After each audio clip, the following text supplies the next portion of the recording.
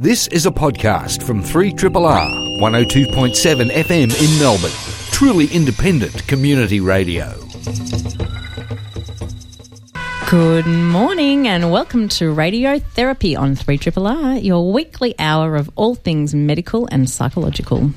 I'm Dr Autonomy, and sitting beside me today I have the lovely Lolly Doc and the magnificent Dr Malice. And as well as those two, we have got two extra special guests joining us on the show this morning. And together they kind of bring us a very clear theme of young people and mental health. So let me tell you about them. Our first guest this morning is Dr Sarah Edelman. She's a clinical psychologist and she's the author of a very famous book called Change Your Thinking that you might have seen on any good psychologist's shelf. That book's been around for years, but she's just published a new book called Good Thinking, A Teenager's Guide to Managing Stress and Emotions Using CBT. So she's going to be joining us to tell us all about this new book and all about mental health in teenagers and how cognitive behavioural therapy can help.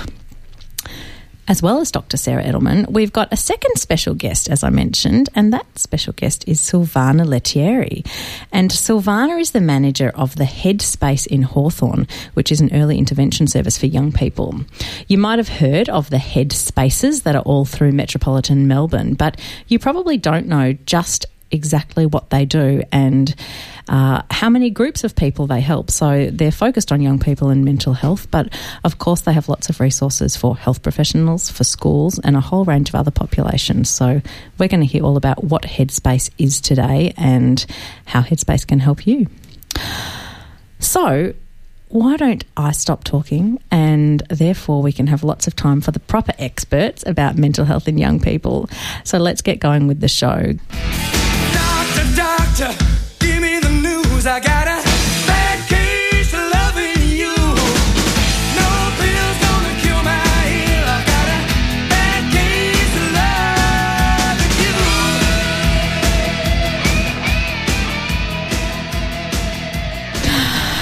you. Good morning. Thanks to Radio Marinara for bringing us the fascinating hour beforehand. And good morning, Dr Malice and Lolly Doc. How are you, Dr Malice? I'm a bit subdued and running out of conversation without the intro for football. And those who know me and my team, I won't even mention their name at the moment because it's too humiliating in a sort of way. We had good 10 years and, you know, the wheel of fortune goes up and down and we're sort of at the down part. So obviously I don't understand anything that you just said. It's all gone right over the top of my head. Yes, but it's in code. Does this mean that's going to be the end of our footy talk? Till the Wheel of Fortune turns around and then we come up to the top again, as it does happen. Okay. We'll await. Good to know. This is called patience. Not one of my virtues. Lolly Doc, good morning. Good morning, and very happy birthday to all the queens in our radio audience that are listening, and all those listeners in the LGBTI community. It is your weekend. Isn't it? Isn't that what we do? Isn't that what the Queen's birthday weekend's about? Absolutely. I thought so. Yeah. Yeah. So happy birthday. What about the royalists? Don't they have something to do with it? Who? I thought there was a lady in Buckingham Palace in London. I'm actually a Republican, but actually a Republican sounds like I'm a Trump supporter, doesn't it? It does, actually. You better be careful with that. No, I actually really like the Queen. I think she's a good sort, the Queen. And have you been watching Crown? I think Crown's an amazing series. It's I really love good. it. Yeah, it's incredible. Yeah. It's really well done. Yeah. Anyway, back to medicine and psychology. We have got some big topics for today, obviously, in terms of young people and mental health. And before we get into the serious stuff, we always like to start a bit lighthearted, don't we? We do. Lolly Doc, you wanted to talk about the very medical and psychological topic of high heels. Well, so I quite like superheroes, and I was very excited about the release of Wonder Woman, the movie, and particularly excited because it's a very female-driven project. So it's got a female director, a female producer, and obviously a female lead. And I was very, very excited about this. and then was completely disappointed by the misogynist reaction on the red carpet to it. So a lot of comments were made about Gal Gadot, who's the Israeli lead, who is an incredibly beautiful, smart woman whose only comments on social media were about her flat shoes. So she wore flat shoes on the red carpet and not heels, and so a lot of people made comments about that. So I thought I would fight back and talk to you about the health harm that can come from wearing high heels. And so there's a significant proportion of women who wear high heels, and men, I guess, but they don't really publish about the men. But there's a significant proportion of women who have back pain due to high heel wearing. And that's because, so there's two main problems with high heels. The first is back pain, and the second is what we call plantar fasciitis. So your plantar fascia... good old plantar fasciitis. Good old plantar fasciitis. What's if you've that? ever had it, it's incredibly painful, lasts for weeks and weeks and weeks. So the plantar fascia is the connective tissue that sits on the sole of your foot and provides like a bridge and a protective layer for all the tendons and muscles underneath. You can imagine that most of the weight goes through the feet, and so having a strong, tough, fibrous element to that foot is important. And what can happen with the position of the foot in the high heel is that you can get significant stretch on that plantar fascia, and that can cause pain and inflammation, which can be difficult to manage. Also, your centre of weight and centre of gravity moves forward as you're wearing high heels, and so you use all these lower back muscles and buttock muscles to try and counteract that and end up with back pain. So, screw you, high heel. Plus, they're impossible to walk in. Which is why I've always hated them. No, exactly. They're really for, yes, don't wear them. Great segment. Yeah, excellent. Thanks. Great. Just a question practically. If there's someone who's rather short and would like to, for aesthetic reasons, make themselves look tall, would you recommend platforms then maybe? So platforms were fantastic in the 70s, and they really should make a comeback, I think. If you can rock a pair of platforms with like an electric guitar, now that's a woman I'd like to have a conversation with. We've put the call out officially. Call the studio. Dr. Malice, I need you to regroup for a second. How do we follow up after that?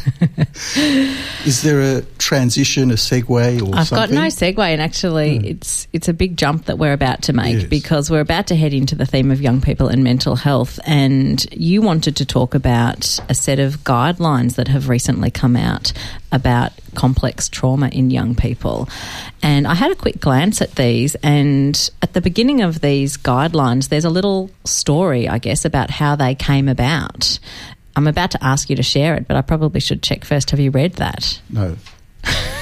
No, I have read it, but I don't think that that's a useful way to introduce this morning, for the simple reason this is an American set of guidelines from the civilian point of view. That is, youngsters who have got difficulties with past histories of stress and trauma, and then basically it focuses on the 9 to adolescent phase. And that, to my mind, misses the point, because so much already happens before the age of adolescence. And so, really, I think this story starts off with a 12-year-old, and it gives the wrong impression that stress only registers at 12, whereas, in fact, by 12, it's much more the adolescent languaged experience of stress. And I'm much more concerned that in our culture today, and especially why I brought this to a head to really Headspace was going to be our program. There was going to be a renowned author with a new book on adolescent mental health.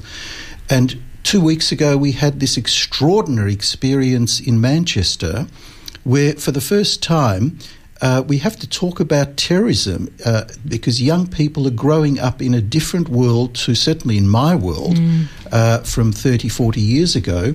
And therefore, as mental health professionals, we need to be really in touch with what's happening in the world of young people. Not only what's happening in the world of young people, but what's happening in the world of young people when they become parents and then transmit the stress and trauma to their children. That was never more apparent to me leading up to the Trump election, when myself and my kids were having conversations about the election, and I think quite offhandedly suggested that it was a big deal if Trump got into the White House, and that would create huge problems for the world. And without even realising that I'd said that, the kids, when Trump got in, were very, very upset by that, and I had to explain to them, reframe what that all meant. And I didn't realise how much they thought about the world and what it could mean. And it's quite black and white thinking at ages 9 and 7, I guess. Now, this highlights really the point, not only with the changing world in terms of politics, but when something like a concert for young people targets young people, as adults, as parents, teachers, therapists, we're at a loss how to translate that to the so-called innocence of youth. Now, the innocence of youth is a reality, as Lollipop just mentioned, because they see the world in black and white, good and bad. So a rock concert up till that stage for families, youngsters, was a coming-of-age event. It was glorious. It was where, perhaps for the first time, a group of young friends went out with parents' permission to have wholesome fun and then come home and say, we've done it, we've gone to a pop concert. Now, what happens when parents themselves are at such a loss to know how to relate to this event? How are they going to be talking to their children, who not only are the teenagers, but they will have younger siblings?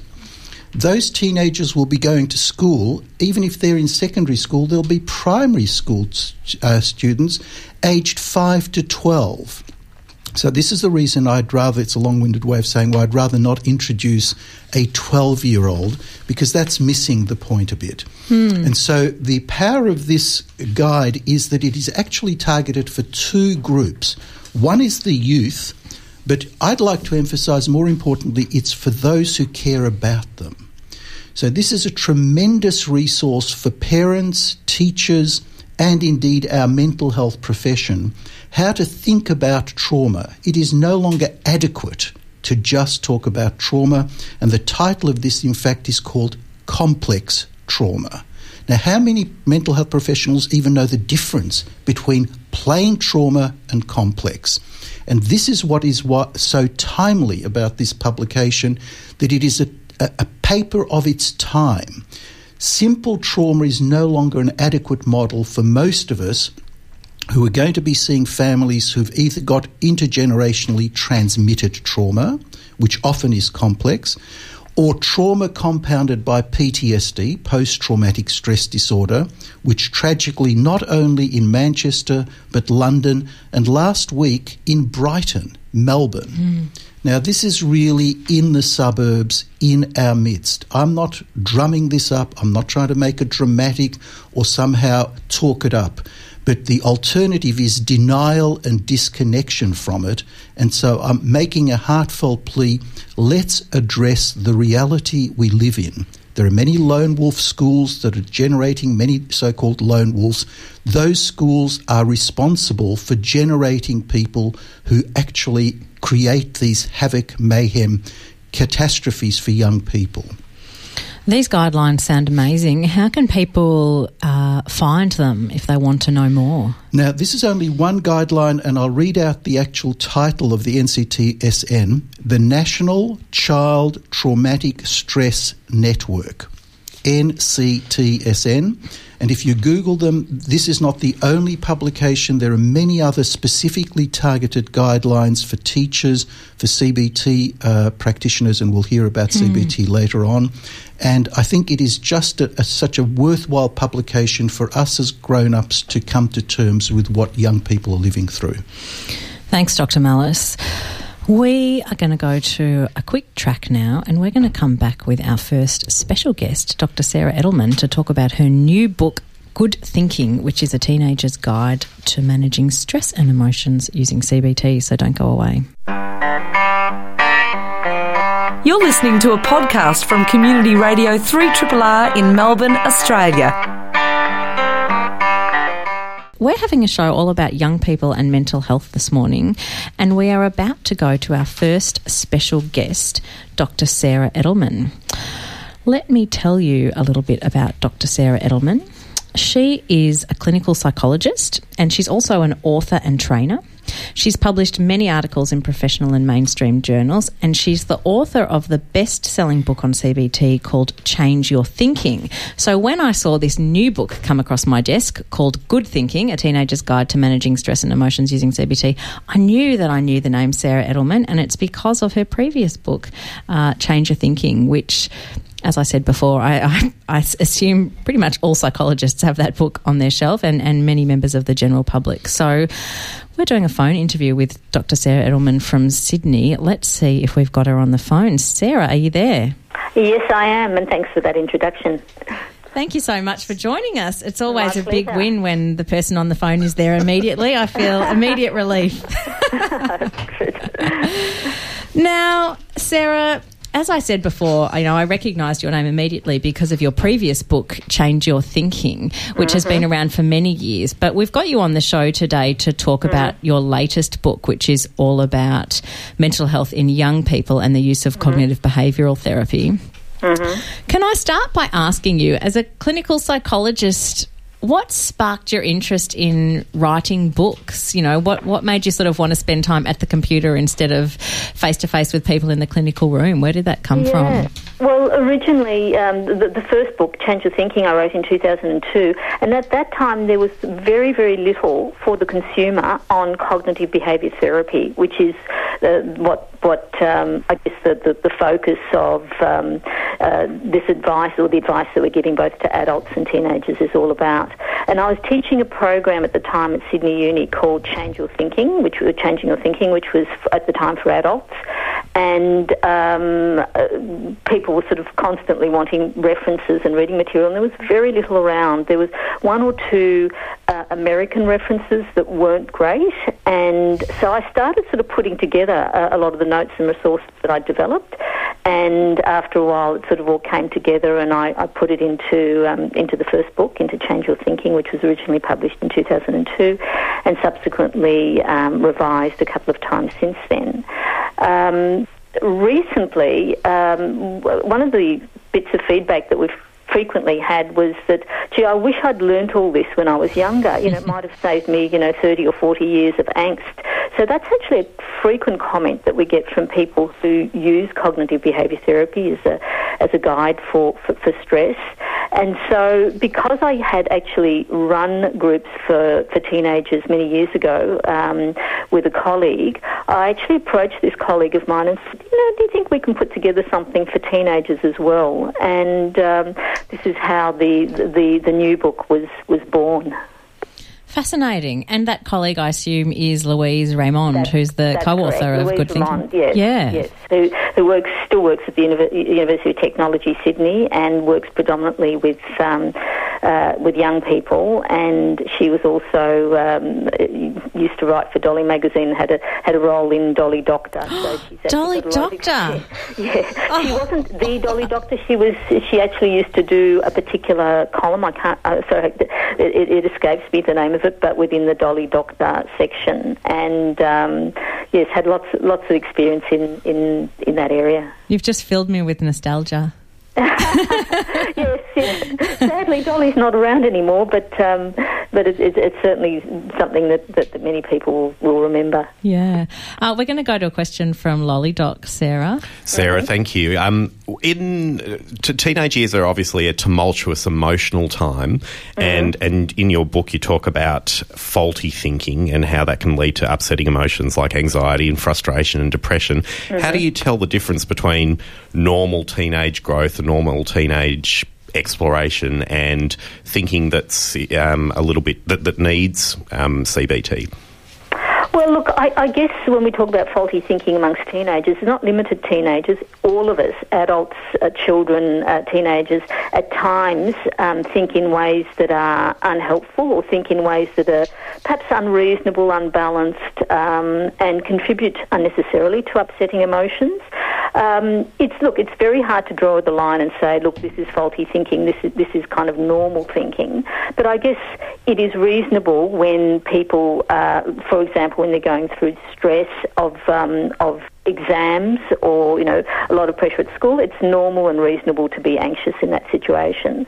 But if on top of that, some of their thinking is about, this is disastrous, or if they don't do as well as they'd hoped to do, they immediately think about, I've completely blown my future, this is a disaster, etc. We would call that black and white thinking or catastrophic thinking, because it's that inability to see nuance, rather than to say, for example, I'm disappointed, what can I do to try and do better next time? It's immediately seeing things in catastrophic terms. So faulty thinking, within the book we list a number of different examples of faulty thinking and even different categories of faulty thinking that create upsetting emotions or excessive upsetting emotions that they could otherwise avoid if they learned to think in a more balanced way. Sarah, the description that you've just given, I think, is such a lovely description of what cognitive behavioural therapy is. And I think, CBT has found its way into the general public. Lots of people have heard about it, but I think it's rare these days for us to hear a sort of, nitty-gritty description of what it actually means. And as you were just saying, the reaction with so many adults is, I wish I'd known this stuff earlier. How would you describe what CBT is? And I'm wondering, I'm going to put you on the spot, but I'm wondering if you've got an example that you could use to help us get a sense of what it is. Okay, so first of all, CBT stands for Cognitive Behaviour Therapy. It was originally used primarily for clinical psychology to help people manage mental health issues and upsetting emotions. It's now got much wider accessibility, and it's used very widely within the community for stress management programs. It's a skills-based approach to managing stress and upsetting emotions, and it involves learning some basic skills, and those skills include learning to identify unhelpful thinking, just recognising that, whenever you're upset about something, whether you're angry, frustrated, anxious, despairing, embarrassed, whatever it is, that there are thoughts going on inside your mind, and it's usually the thoughts themselves that are creating those emotions. So learning to identify the thoughts and to challenge them in a sort of reasonable and balanced way. So to come back with more reasonable thoughts can in itself help you to manage your emotions. So the first component of CBT is actually working directly with your thoughts, monitoring your thoughts, identifying thoughts that are unhelpful and challenging your thoughts. The second component is the behavioural side of CBT, and that's engaging in certain behaviours that help you to manage emotions more effectively. And that may include things like setting goals, problem solving, using effective communication, sort of learning to be a little bit more assertive in order to solve problems, confronting your fears rather than avoiding fears, practicing deep relaxation exercises, mindfulness skills, etc. So there are a number of specific skills that we teach through cognitive behaviour therapy. Just an example might be a teenager who went to a party, and there were times at that party where she sort of felt very self-conscious, and part of it was that she'd had her hair cut and she's really embarrassed about how she's looking, and also there were times when she sort of wasn't talking to anyone, she was sort of looking around the room.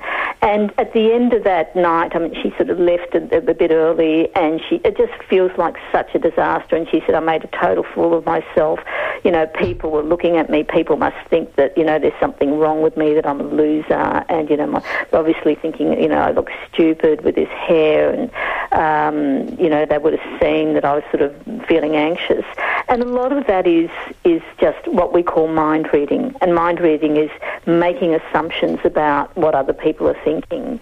And once she sort of stopped and we talked about, well, what is the evidence for that? Is there any evidence that people were judging you? Is there any evidence that, and when were you standing by yourself all night, or were there how much of the time were you actually talking to people? And she said, no, probably 60 or 70% of the time she was talking to people.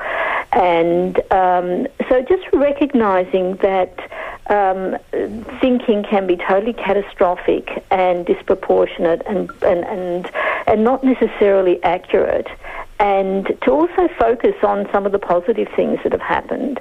And also in that case to actually think about, well, next time I'm in that situation, what sort of things can I do in order to feel more comfortable? And she recognised that she could even sort of take around some of the drinks and offer people with savouries, or there were things that she could, there were things that she could start talking about. So planning ahead, thinking about how to problem solve some of those situations would also be really helpful. So rather than thinking, I went to this party and it was awful and that's why I'm feeling so crap, when I've got home at the end of the night, there's this crucial intermediate step, which is, well, no, part of the reason I'm feeling the way I'm feeling is because of the way I'm thinking about the party. Exactly. And if I can change that, it's not just the event of the party that's causing me to feel this way, it's the way I'm thinking about it. And even being able to label the faulty thinking. So if she, when she was able to say, hang on, I'm mind reading here, and mind reading is just a term we use for assuming we know what's going on in other people's minds. And very often, if you're feeling bad about yourself, you tend to project it onto other people. You assume that other people, that this is coming from someone else. So to actually say, I don't know what other people were thinking. The few people I spoke to were friendly. So this is my stuff. So using that label, I'm mind reading and perhaps catastrophizing, just puts a little bit of distance between yourself and your thoughts, and also just gives you a bit of objectivity. We've got a question from Dr. Malice. Yes, thank you very much, Sarah. It's always a delight to have an author who's backing up her book with such experience and articulating the experiences so well. It's a real pleasure to have you on the show. Thank you. What I'd like to ask is, in your book, to go to another level of your book, because you clearly lay out the map of adolescence that has been, as mentioned, tumultuous, and there's ups and downs, and there's surges of hormones and emotional changes and social changes and first relationships and all of that. Now, you also highlight the brain changes and something about strengthening some networks and pruning others. Yeah. Now, would you be able to speak to that issue of what is this strengthening networks about? It certainly isn't about the networks socially. It's in the networks in the brain, I'm assuming, and also what's pruning in the brain. Neuronal networks. Yes. Yeah. I mean, we know now, even from some of the stuff that's been, I guess, in the popular media about brain plasticity, that the brain is plastic. In other words, if you use the brain in a certain way repeatedly, there are neuronal changes within the brain that will strengthen those particular skills. So someone, as an example, someone who plays a musical instrument and does a lot of practice will become very proficient in that, partly because of the strengthening of neuronal networks. Now, that tendency towards being strengthened is particularly important and salient during those adolescent years. And it is a time of significant changes within the brain. Scientists have sometimes referred to as the brain being under construction during that adolescent phase. And those skills and those things that are repeatedly used tend to be strengthened, while those that are not used that frequently tend to be weakened and disappear. The term that's often used is pruning. Things are pruned. So if, for example, teenagers ignore, for example, even socialising and spend most of the time on their phone or on their, on their computers or using in the digital world, they certainly strengthen their skills in that digital capacity that they're focusing on, but they can also weaken their skills and their natural connections with other people if it's something that they ignore. It's not necessarily just in the area of social skills. It may be in any area that is neglected for a time for that period during teenage years. And for that reason, we really highlight the importance of a balanced lifestyle and making sure that you do have take the time to focus on things that are important not just in the short term but also in the long term. You're listening to Radiotherapy on 3RRR, and it's about 25 minutes to 11 o'clock. We're speaking to Dr Sarah Edelman, author of the new book Good Thinking, which is a guide for teenagers about managing stress and emotions using CBT. Sarah, we were just talking about the amazing opportunity that adolescence is regarding strengthening neural pathways and what happens during adolescence, which is that our brains prune the pathways that are not being used. Is that the main reason that you decided to write a book for teenagers, because that time of life is, I guess, such an opportunity for brain development, or are there other reasons? I guess my focus was because, I mean, just even in my own life, I look back to my adolescence and I remember just feeling in competition a lot of the time, trying to find my place in social networks, but also being anxious a lot of the time, being really unhappy at home, and also just not understanding what was going on. There was just so much angst in that period of time, and I think if I had somebody to explain what was going on or to just give me some of this guidance, life could have been so much easier. So I do think it is a vulnerable time. And look, not all teenagers find it a terrible time. Some teenagers who are blessed with, I guess, really positive natural temperament and disposition, and having really good supportive families and having skills and developing confidence early, will go through this phase without a huge amount of stress or angst, and will deal with it generally pretty well. And we salute those two teenagers in Australia. Pardon? Sorry? We salute those two teenagers. Yeah, but I mean, I guess my point is some have greater angst than others, and some find this period a particularly stressful period. And I think, having that understanding, just understanding what's going on for you, understanding what are emotions, and also normalising it, understanding that it's not you that's just feeling this way, it's so many other kids are feeling the same way. So this is sort of a normal part of what you're going through, and having some skills, having some ways or methods of dealing with this difficult stage could make this whole period so much easier to deal with, and also can help in the longer term. We know that a lot of mental health problems that people experience in their adult lives are established early in their lives, and part of that, certainly dynamics within the family play a really important role, but even peer group relationships affect disposition to mental health problems later in life. So, for example, that bullying during teenage years can have a long-term effect on self-esteem. It can increase risk of depression. It can have an effect on all sorts of aspects of mental health further down the track. So just even understanding in situations, for example, where you feel that you don't fit in, which I think is extremely common amongst teenagers, but also very common even amongst adults, understanding that just because you're not connecting to other people doesn't actually mean that there's something defective about you or there's something wrong with you. Understanding that that's a common and quite normal feeling to have at times, and to recognise that it's okay to be different, and that we do have our own, aspects of our personality that may be different to other people, and there'll be sometimes situations where we're, surrounded by people, whether it's in a classroom or in a social group where you don't feel connected. Understanding that still is okay, and there will be other people in your life who you do connect to, or that it still doesn't mean that there's something wrong with you, I think is such an important thing to get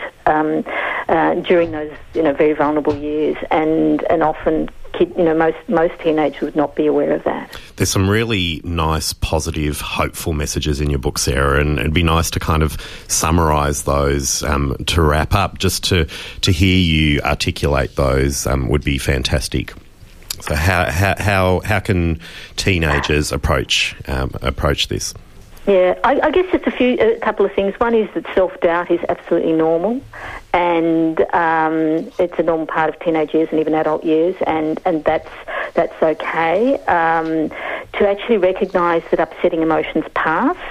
And so the problem when we are in a distressed state, whether it's anxiety or depression or feelings of hopelessness, it always feels permanent. It's hard to believe that upsetting emotions pass, but they do pass. And also recognise that when you are experiencing upsetting emotions, they're distorting your thoughts. So when you are anxious, your thoughts will be more catastrophic. When you are sad or depressed, your thoughts are more pessimistic and hopeless. So just because you are thinking things doesn't mean it's true. So recognising that, I think, is important. And finally, look after your body. So recognise that healthy body, healthy mind, things like physical exercise, healthy diet, having healthy sleep routines, and just generally sort of looking after the physical side also is really helpful for the body. And there's things that most teenagers can exercise at least some degree of control.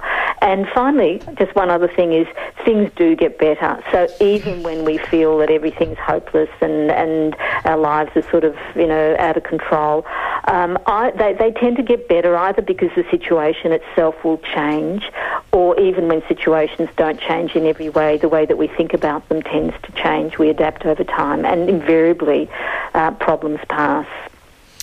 Sarah, what a lovely note to end on. Thank you so much for your time this morning. A reminder to everyone, the book is called Good Thinking, A Teenager's Guide to Managing Stress and Emotions Using CBT. It's a great read. Pick it up if you're a parent of a young person, if you're a young person, or even if you just think of yourself as a young person like we do here at Triple R.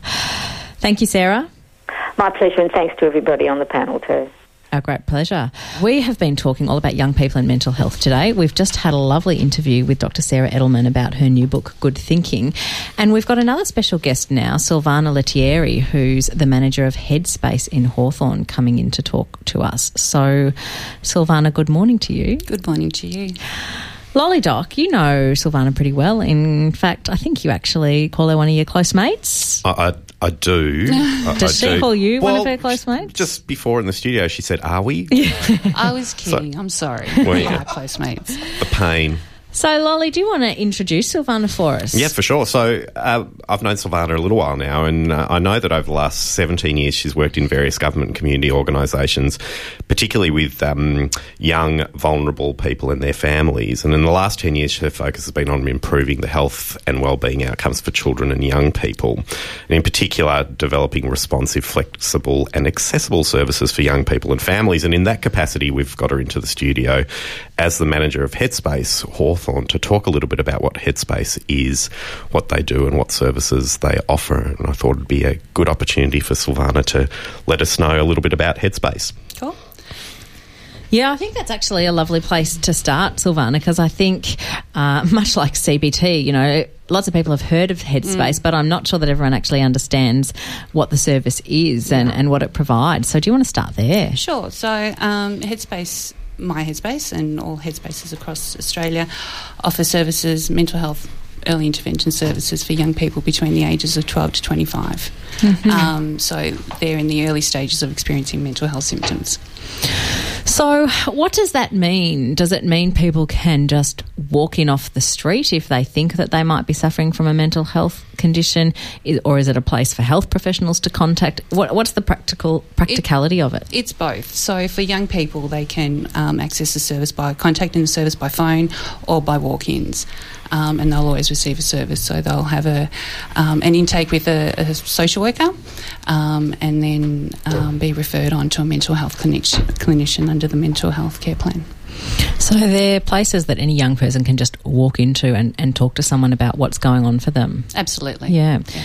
The other thing I'm aware of with Headspace is that there's online avenues for people, isn't there? Because, as we talk about young people being able to walk in through the door, not everyone has a Headspace round the corner. Can you tell us a bit about the online stuff? So there's e-Headspace also, and young people can either email or be part of a group chat, and that's always moderated by a clinician, or they can actually contact if they're in crisis.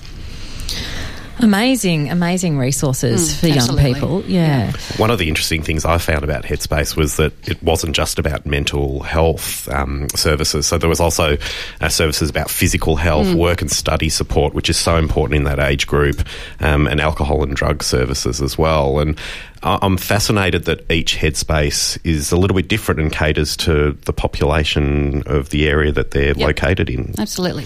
So all Headspaces have the same mandate, and we do focus focus on physical, mental, school and work, and as well as drug and alcohol.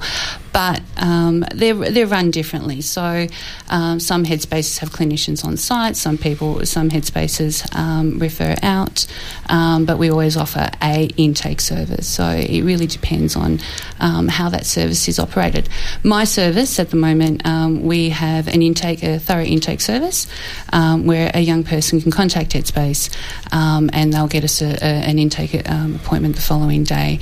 And they normally last for about an hour and a half. So we go through a lot of information and collect a lot of information about that young person. But we also offer them some strategies on how to deal with their situation at that point in time before they actually get to see a mental health clinician.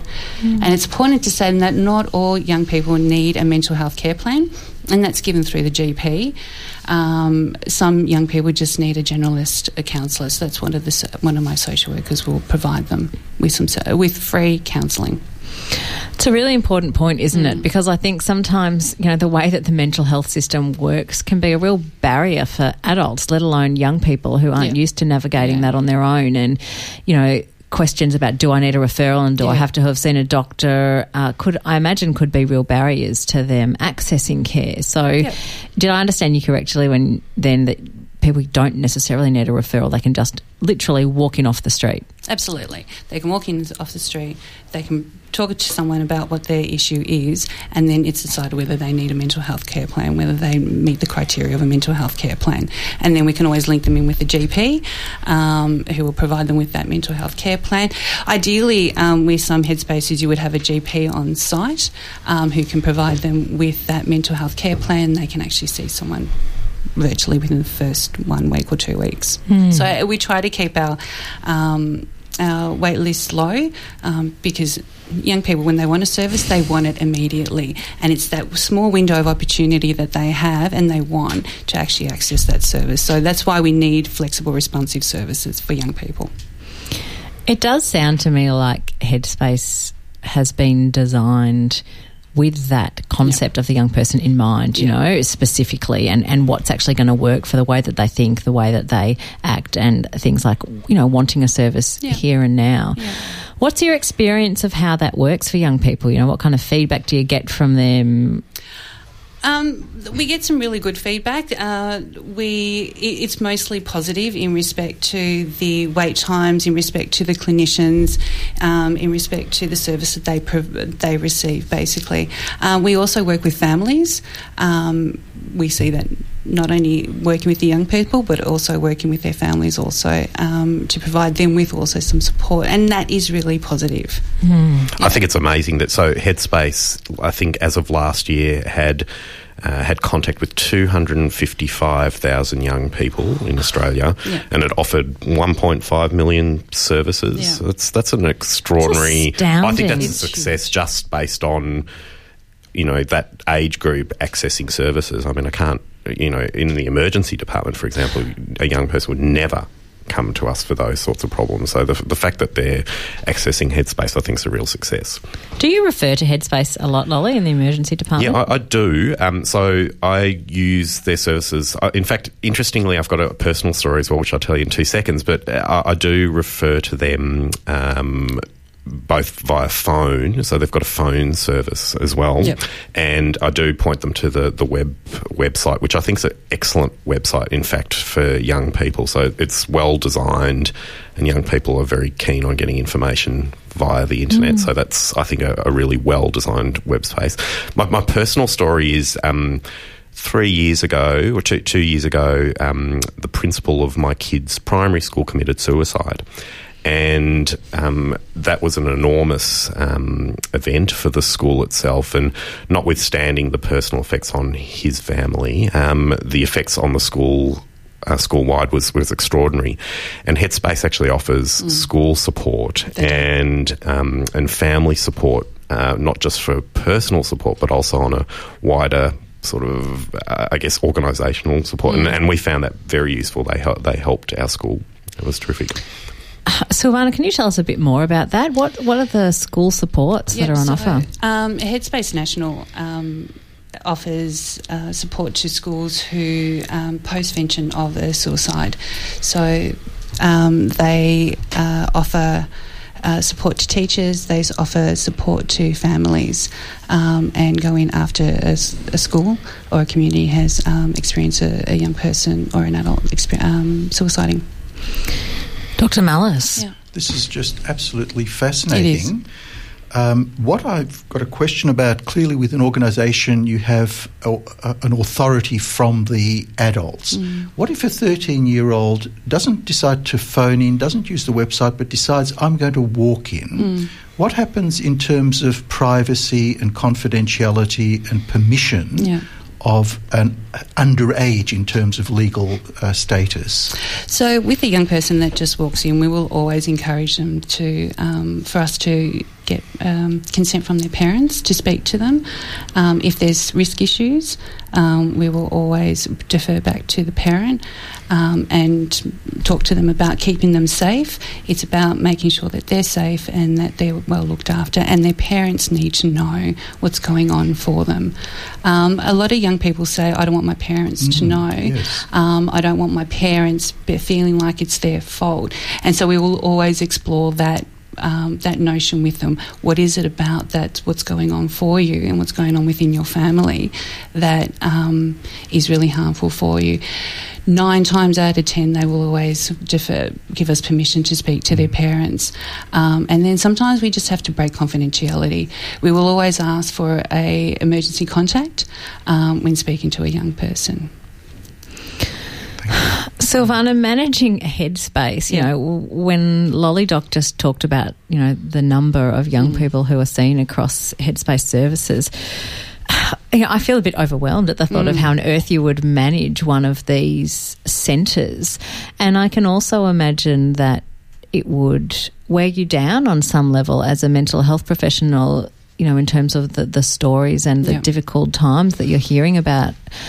How do you manage that, and you know, what keeps you wanting to be in that role year after year? I'm lucky. I'm only been in this role for 2 months, so I'm relatively fresh and lucky. But being in this industry for 17 years, I suppose there have been times where I've, like everyone else, you overwork yourself and you get so immersed in the stories that you hear, and they get through to the gatekeeper, and there are times where you've just had to walk away. I suppose through the experiences over the last 17 years, it's more about my mental health and how I look after myself and how I look after my team. So I don't have direct contact with young people. I will in a couple of weeks' time when I'm running a group with one of my clinicians, which will be fun. But for me, it's more about looking after myself. And I never used to do that properly. It was always, I'm Superwoman and I can do everything. Well, I can't. So, and understanding that I am human and my self-care is really important, as well as the self-care of my team. So that's what I'm passionate about, looking after my team's mental health, looking after their resilience and building that up. So we have supervision weekly. And they also have discipline-specific supervision once a month. And self-care is always on the agenda. And I am like a dog with a bone with it. I make sure that they're okay. And we do things as a team also. So we'll have the double-coated chocolate Tim Tams on a Friday afternoon. Works for me in self-care. Absolutely. And I've taught them how to suck it through the coffee, which is yum. So we do stuff like that. We have the team lunches. And paintballing. I want to do that. Yep. Paintballing's fun. But we do things that way. And I suppose for me, if I see the signs of the burnout, if I start seeing that, I will always start addressing that. And, you know, I'll normally get that, no, I'm fine. No, you're not fine. So let's start having that conversation. Just very briefly, Helen Milroy, who's one of the commissioners for the Royal Commission into Institutional Responses for Child Sexual Abuse, said that burnout and vicarious trauma in listening to youngsters is one of the hidden costs of being on staff. Now, is your enlightened view to vicarious trauma management and self-care your personal management issue, or is this a national policy for all Headspace? Both.